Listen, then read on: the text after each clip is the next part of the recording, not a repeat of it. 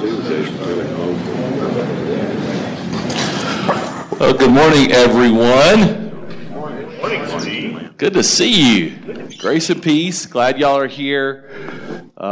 We find ourselves in 2 Samuel chapter 11.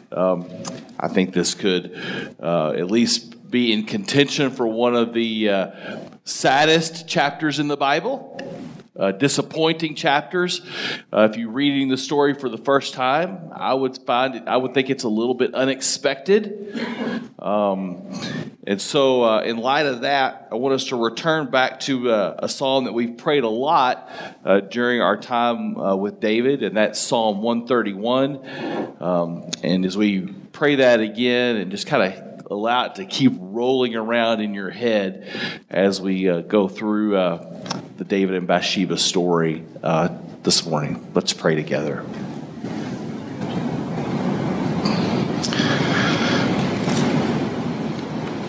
Psalm 131, a song of ascents of David.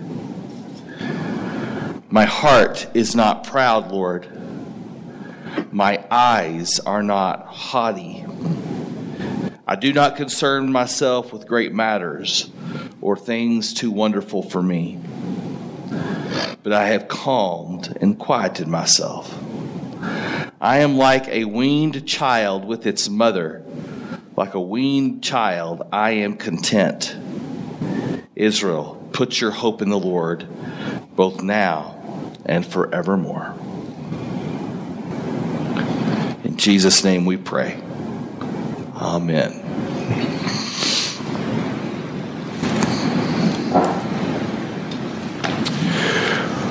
All right, we'll pick up in 2 Samuel 11, probably next to the David and Goliath account, the most famous or notorious account of David's life. It really comes on the heels of what we did in chapter 10, that David is not, well, I'll just start in Scripture. 2 Samuel 11.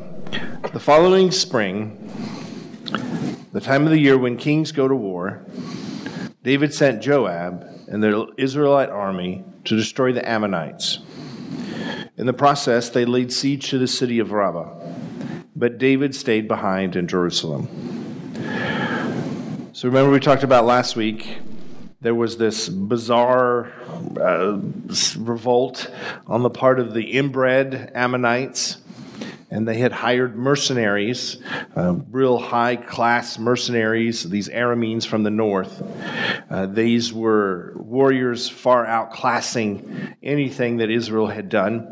But David, with God's help, was in the place that he was supposed to be. And so he defeated these incredible mercenaries that eventually, in the future, will destroy Judah. But David, using his gifts, his abilities, being who he was able to turn the pages of history and stop them.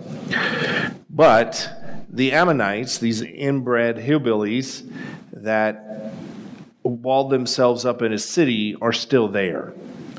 And in a sense, it's David's responsibility to deal with this, to solve the problem.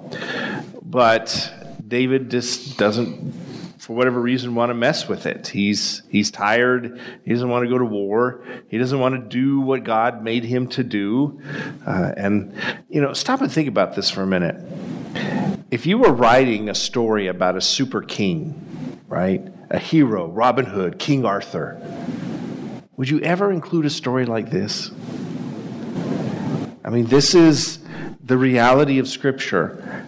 God tells the truth. This man after God's own heart has another side of his heart. And so it's so important in the beginning to grab onto this. He is not in the place that he's supposed to be.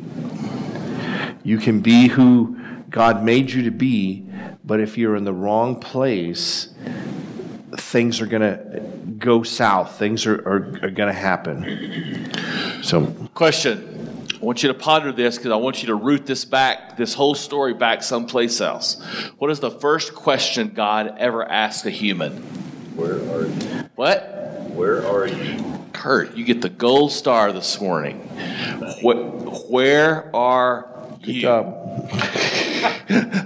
That seems like a benign question, right? But I think it could be a great spiritual practice for us to allow God to ask us that question every day.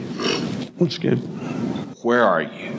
And I'm not talking about you're here in the room with us on Tuesday morning for Bible study. But there's a more fundamental relational and spiritual question that's going on.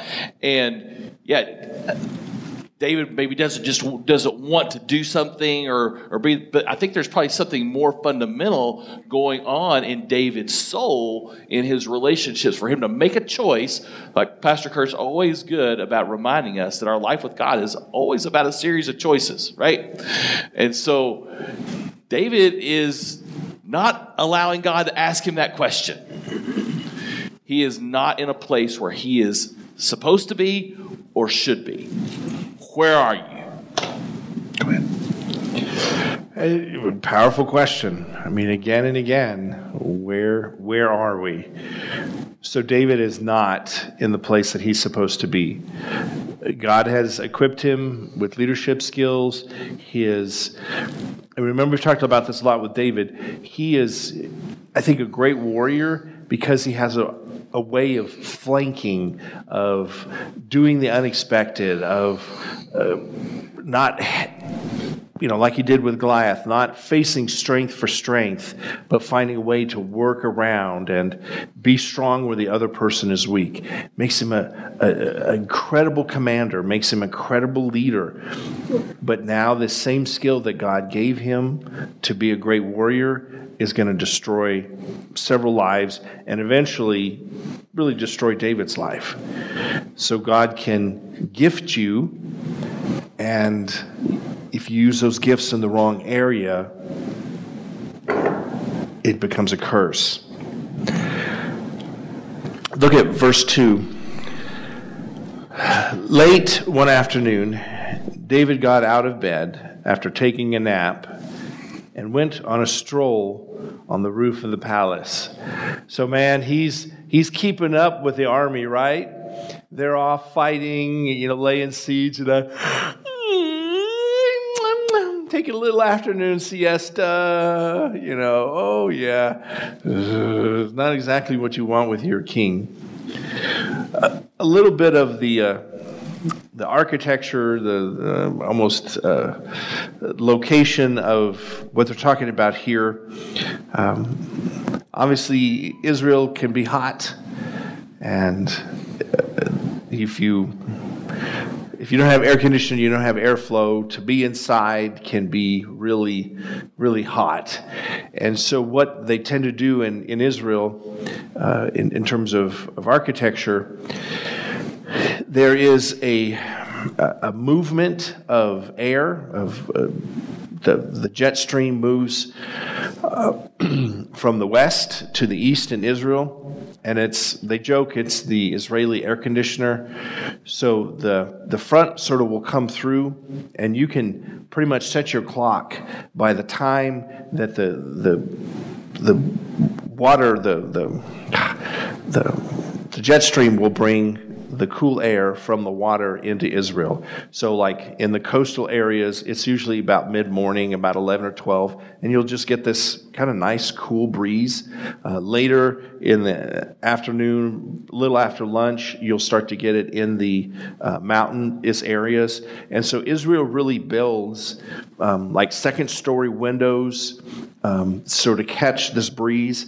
A lot of times they'll have sleeping areas on the top. They'll build homes with second levels, so they're getting this breeze. So that's what David is doing. He'll have a shaded area, and then that breeze is trying to come up. What's the first thing that David built in terms of big construction for himself in Jerusalem? It was the temple of God, right? No. Nope. They never built it. What did he build? Big and nice. Yeah, his palace, his mansion. So you have not only a bigger but a higher area, and again you've got this nice cool area. So he's got the highest building in the area in Jerusalem. So his real estate is high. You're higher than any other structure. It's cooler, it's nicer. Israelites are very modest people, and so they're not going to bathe out in public. They really don't bathe inside the house either. If your house is made of mud brick, can you take a bath in the mud brick? You've got a dirt floor. So they have courtyards, right? So we'll find out why Bathsheba is bathing. It's not just she's taking her morning bath. There's stuff going on. But she would be in a courtyard, and she would be bathing. And it would be private, right? Because it's a courtyard. It would be private to everybody except for who? The guy with the big house. The guy with a huge house, right. So in a sense, his role as king, his role as the wealthy guy gives him a vantage point. But if he hadn't been taking a siesta, if he hadn't been, I'm looking out the window, wow, look what I see. So very real, so very sad. He wouldn't have seen what he did if he had been in the place he needed to be. Yeah. So ponder, before we go too much further, ponder a little bit, just 2 or 3 times that as we've been going through David's story where David was in the right place. Come on. This is not hard. During battle. Yeah, during battle. When he was doing the things that Kurt talked about just a while ago. Particularly which battle? With Goliath. Right? Yeah. Yeah, he was where nobody else could do what was being asked, David did. And remember, when we went through that, what is that really an image of? Going back to Genesis chapters 1, 2, and 3. Remember, his armor was like that of scales, right? So like David, or Goliath, is really in this story is becoming the image of the snake. And how does David kill Goliath ultimately? And what does the prophecy say back in Genesis 3? That that the snake's head is going to be crushed, right? That is definitely, and so it's like this building, David's in the right place. He's our Messiah. He is the one that is going to save us. Right place. Any other time that you can think of that David is in the right place?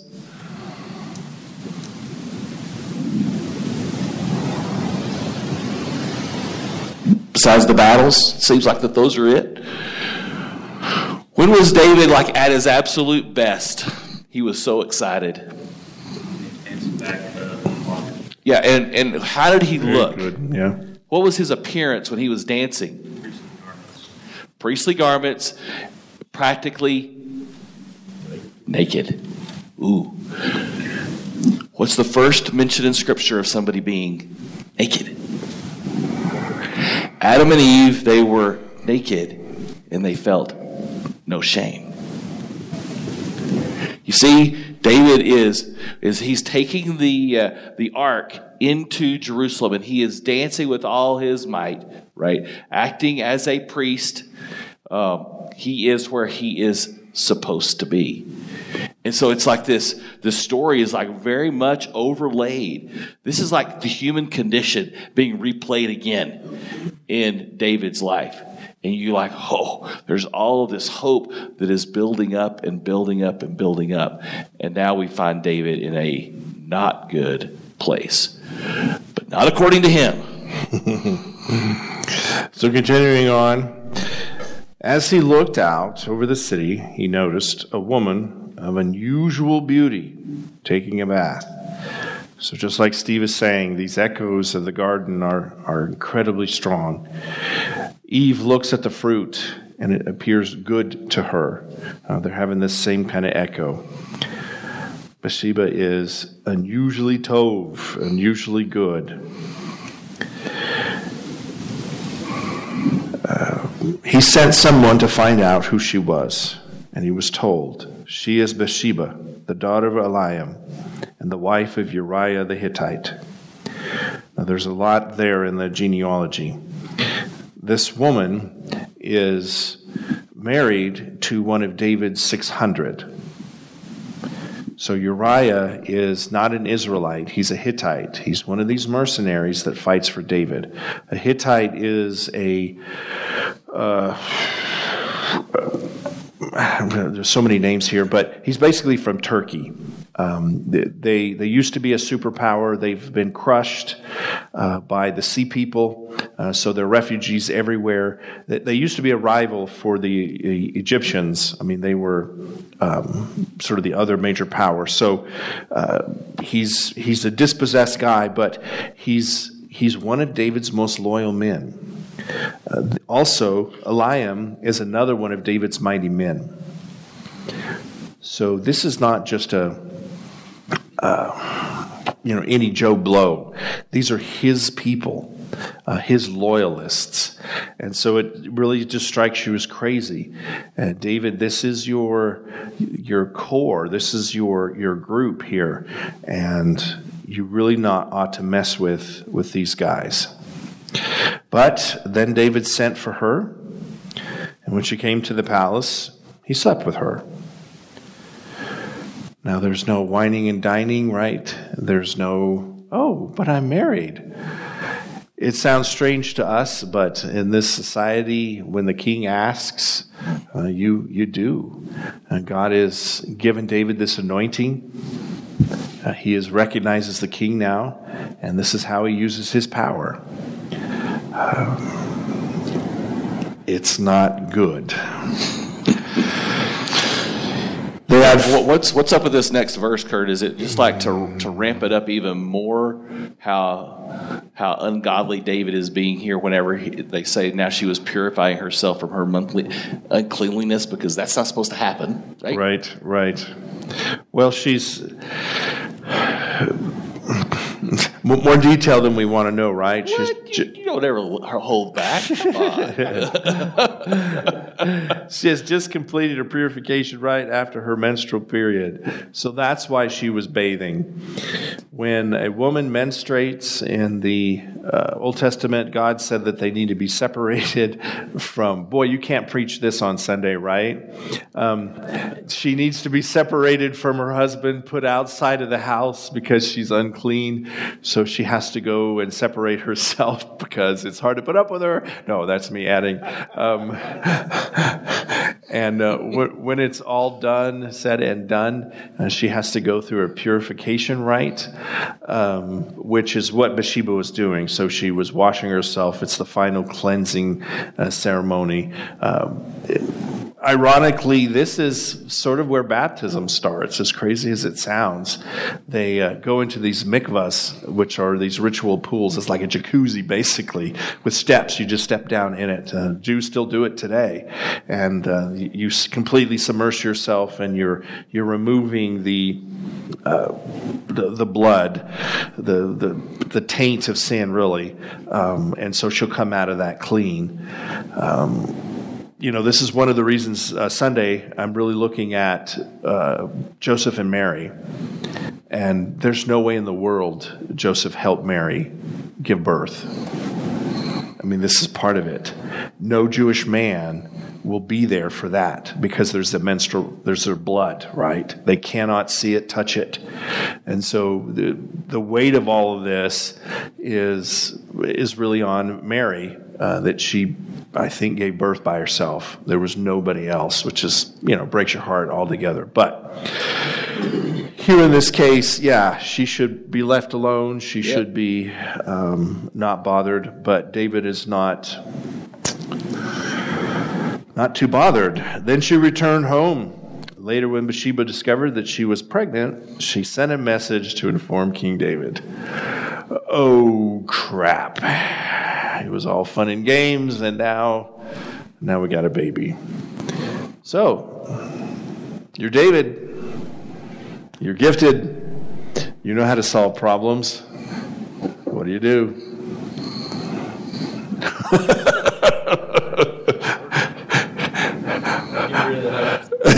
Yeah, we can fix this. There's no problem. Where's my slingshot? I'll take care of it. So David sent word to Joab, send me Uriah the Hittite. When Uriah arrived, David asked him how Joab and the army were getting along and how the war was progressing. Then he told Uriah, go on home and relax. David even sent a gift to Uriah after he left the palace. But Uriah wouldn't go home. He stayed that night at the palace entrance with some of the king's other servants. So what's David want his mercenary to do? Baby. Yep, go home. Hey, good to see you, honey. I got a little leave. Things are fine. And, 9 months later, wow, we were so lucky.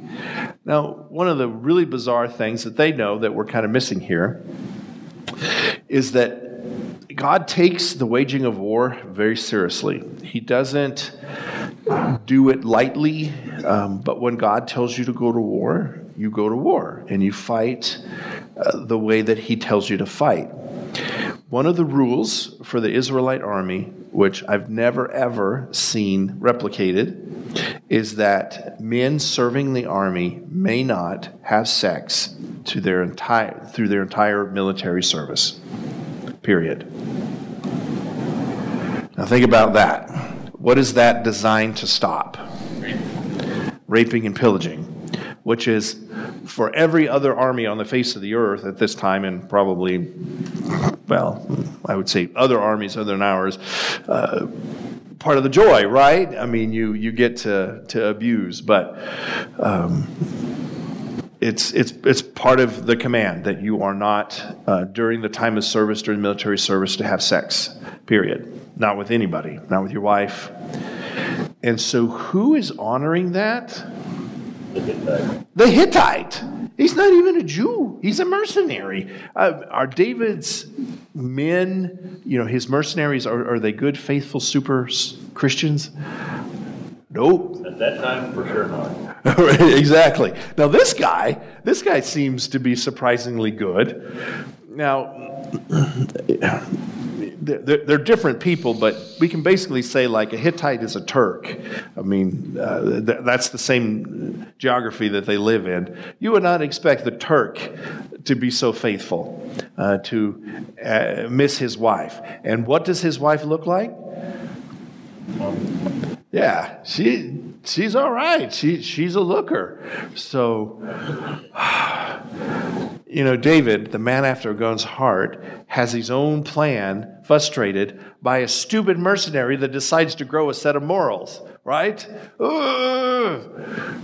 Please see God interrupting his little scheming, right? God's like, David, you're not getting off the hook here. You're going to get caught in this. But unfortunately, it gets darker, right?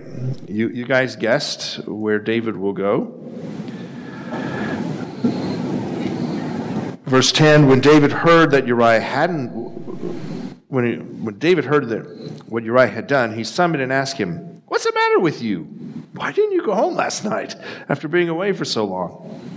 Uriah replied, "The ark and the armies of Israel and Judah are living in tents, and Joab and his officers are camping in open fields.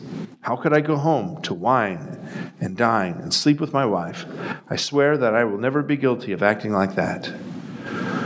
And David says, "Oh, good. I'm going to write a psalm about you. You're such a good man." "Well, stay here tonight," David told him, "and tomorrow you will return to the army." So Uriah stayed in Jerusalem that day and the next. And David invited him to dinner and got him drunk. But even then, he couldn't get Uriah to go home to his wife. Again, he slept at the palace entrance. What's wrong with you? So the next morning... Hold on. Sure. Sorry. So go back to verse 11 real quick. Notice the two things that are mentioned there. The ark, when Uriah is talking, the ark, right? It's where? It's in tents. I wonder if that'd be a good place for David to be hanging out. Right?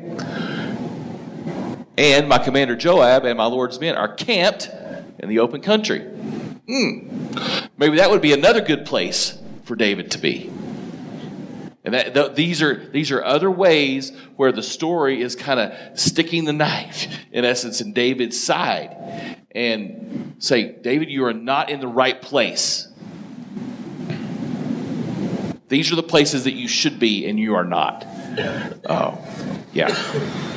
Crazy stuff. So let me do a deep dive here. And I only show this because of my faith in you guys. You are doing real disciple work. We're able to do things in here that I don't think we can do in a lot of other circumstances. Scripture is incredibly deep. A lot of times it's more complex than we give it credit for. And that's not, I think, ultimately to be avoided. You really want to continue to build your skills. You know, it's like going to the gym. The more you do, the more you can do.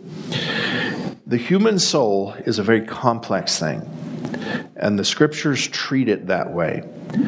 Unfortunately, a lot of times we simplify it because we want to understand it. You know, we have a soul and we have a body. The soul is good, the body is bad. That's not really correct. That's not the way the Bible presents it. Sometimes in Paul's writings, we get that. You know, the spirit is good, the flesh is bad. A lot of that is because of the Greek view. That's what the Greeks believed. Everything spiritual was good, everything physical was bad. But that's not the complete biblical picture. Our souls, and I'm just talking about this, the spirit part, that which flows in our blood, in and of itself, it is very complex. And even before the fall, it was complex. There's an idea that's operating in the background here that most of us will have a tendency to miss. In Hebrew, they will describe your soul as having two roots. So let me show you two terms. You don't need to remember. I'm just trying to introduce them to you. So you have the Yetzer HaTov and the Yetzer HaRa. A Yetzer is, we translate it usually today as inclination or tendency towards. But I really like the original Hebrew. It's a root. So you have a part of your soul that's going to grow in a certain direction. So I was thinking of this the other day. I know this is where they get it. In Hebrew, you've seen onions, right? If you leave them in your pantry too long, I don't know how in the world it does it, but this little bulb will decide to grow towards the light. How does it know to do that? I mean, where does it get its strength to do that, right? It doesn't have roots, it doesn't have water, it doesn't have soil, it decides to grow. So that's what they're talking about, that you have this part of you, this Yetzer, that's going to naturally grow towards the light. You know, the bulb is going to try to grow up through the ground and reach to the light. Or you have this part of you that's called the Yetzer Hara. So the inclination that is good, Hatov, the good, or the Yetzer Hara, the inclination or the root that is bad. And that's the part that's going to grow down. It's going to go sort of into the dark. It's going to get deeper. In your soul, you have both of these. Now, instead of saying one is good and one is bad, even though that's what they say, they're designed to be combined. Is sexual attraction an evil thing? No, it's not. God designed that for us. That's part of the roots that grow out of us. It's fine. It's good. It's a blessing. It was meant to be. Adam and Eve see each other and they like each other. That's how they produce. This is one of the perks that God gave us to be people. But the problem is exactly what we're seeing here. If you use your root in the wrong way, in the wrong place, what happens? This is what happens. This is why they're focusing so much on this, that David is not where a king should be. David is not in front of the ark. David is not using his gifts and abilities. In a sense, he's taken that part of his soul that's growing towards the light, and he's setting it aside, and he's taking that part of him that's growing roots, that's going down deep, that's going to stabilize him. I mean, the Yetzer itself is not bad. To love your wife is not bad. He's just loving somebody else's wife. So I just introduced that because the scripture, and there's even more to say about the soul. I mean, it is incredibly complex. But we sort of know that, trying to manage our own soul. So a lot of times, instead of just saying, well, this is good, this is bad, there are bad things because we're using them in the wrong place and in the wrong time.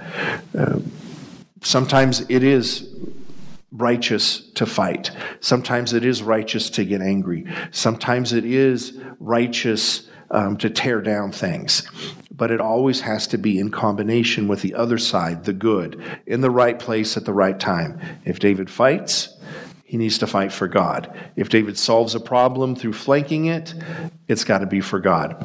Here, they would say his Yetzer HaTov is completely gone, and it's the Yetzer Hara that's completely taken over. So I hope that helps a little bit, at least introduce you to a deeper world. Yeah. What questions do you have?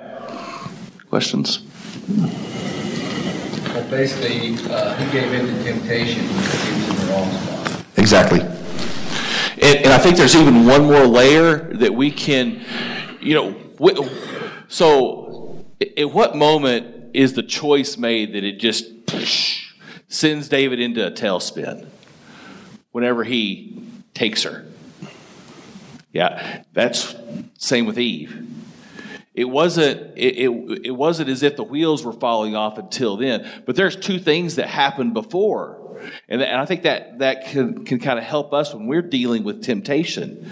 Like, why am I struggling with this choice right now? Well, what about your desires? That disordered desires is what kind of got David in the bind in the first place, right? He was not desiring his wife. He was desiring, as Kurt said, somebody else's wife. What does that say about you? And then that takes you back to the next question is, where are you? Like going back to the Garden of Eden, like why was Eve even in the first place literally hanging around the tree of the knowledge of good and evil? What tree should she have been at least moving towards? The tree of life, the ark, right? And so it's like being in God's presence. That's hopefully whenever God says, where are you? You're able to say that, right? God, I'm here. I'm with you. I am allowing you to define what is good and what is evil. In this story, who is defining what is good and what is evil? David. It is David. That's a problem, right? And that's where those disordered desires come in. Psalm 131 that we pray regularly. This is David in his, you're always curious, did he write this psalm before or after this? My heart is not proud. My eyes are not haughty. Did David have haughty eyes in this story? Absolutely, right? And so it's like you got a temptation. He's like, oh, it just comes all of a sudden. No, temptation rears its ugly head when we are not in God's presence. Right? That is when you are vulnerable. So if you're making a huge mistake. I think the lesson of David is to stop. Yeah. He tried to get him home, didn't work. Tried to get him drunk, it didn't work. So the third time, we'll finish up real quick. Verse 14, so the next morning David wrote a letter to Joab and gave it to Uriah to deliver. The letter instructed Joab, station Uriah at the front line where the battle is fiercest, then pull back so that he will be killed.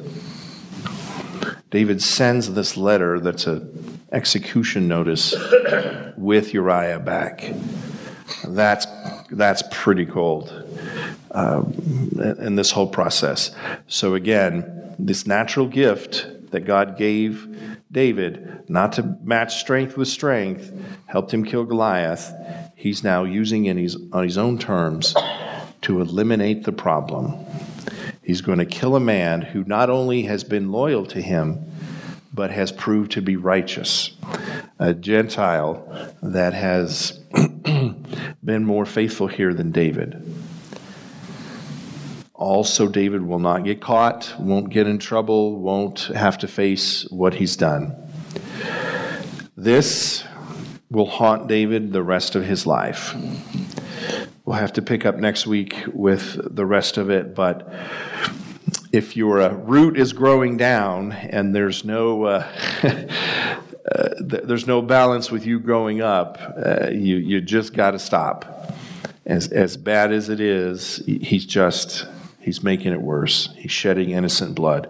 And unfortunately, it won't be the last. Uriah is not the only one that will die because of this.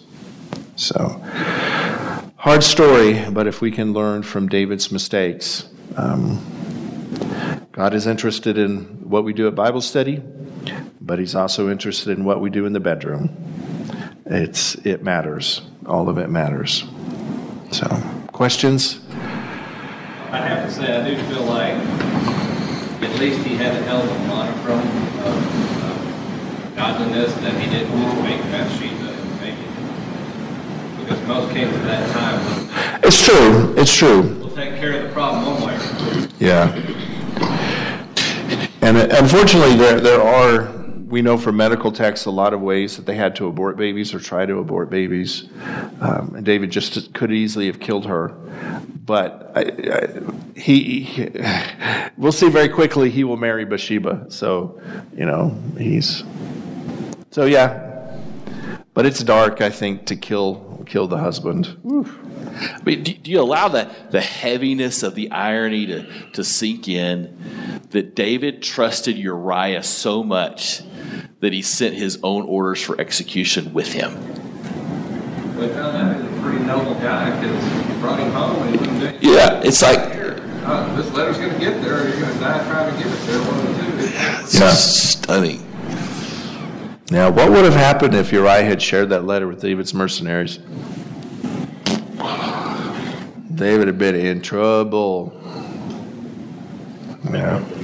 Big warnings in this story is what a warped thing the human mind can be when left to its own devices. Yeah. You mentioned David was defining right and wrong. No, he wasn't.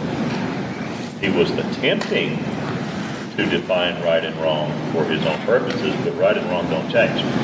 That's correct. Yeah. We think it does. But it doesn't. Because what did David in the story think was good?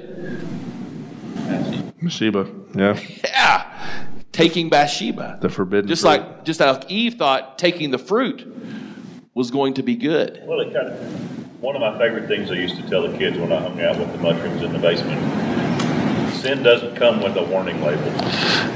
Temptation doesn't come with a warning label. When you make the decision to stay home from war, these are the things that are going to happen. There you go. Yeah. You take a bite out of this piece of fruit. These are, no, then give us that. He says, this is what I want, go do it. That's all we get. Good. So continue to ask that question. Am I in the place that God wants me to be? I guess one final thought. Did you see the footage of the shooting in Lubbock between... It was a custody dispute where a boyfriend ends up shooting a husband who was trying to pick up his child. It's unbelievably bad. And, the Lubbock, again, getting more press. But in so many ways, it reminds me of this story. How does it come that God gave us this ability to love and to have children, and then you have two men killing each other? And it's all on camera. I mean, it's just as brutal as you can imagine. And as you say, when we make the rules, it's a nightmare. It's worse than any demon ever dreamt of being, and it's us. So be in the right place. Use your gifts as God has intended them to use. Love as God intended you to love, and you'll have an incredible life. But we start making it up on our own, going in our own places, and a lot of people suffer, not the least of which is us. So any last comments? I appreciate your comments, questions. Yeah. Just one thing, it started with him obviously not going to the Lord, and he chose to look. He chose to sit there and be,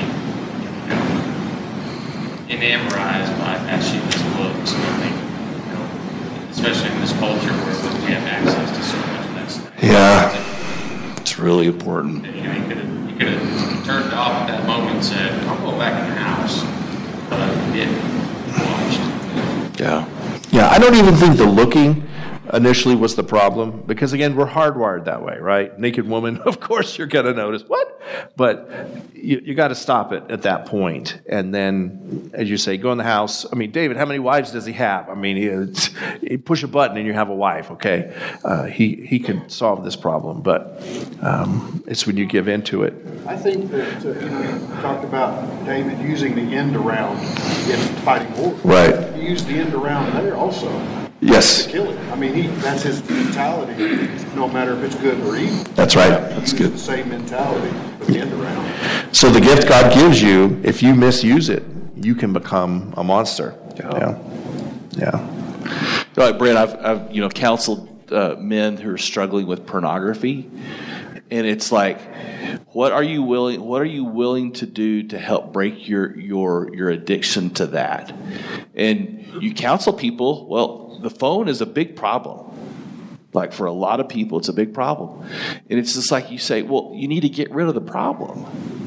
And you talk about rationalizing needing your phone, right? Oh, there's ways to live your life without your phone, or with a different kind of phone, or something. But invariably, the initial response when you're talking to guys is like, no way.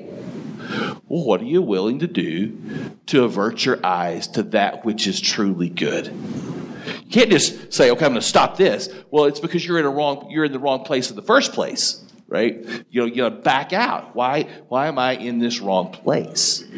And yeah.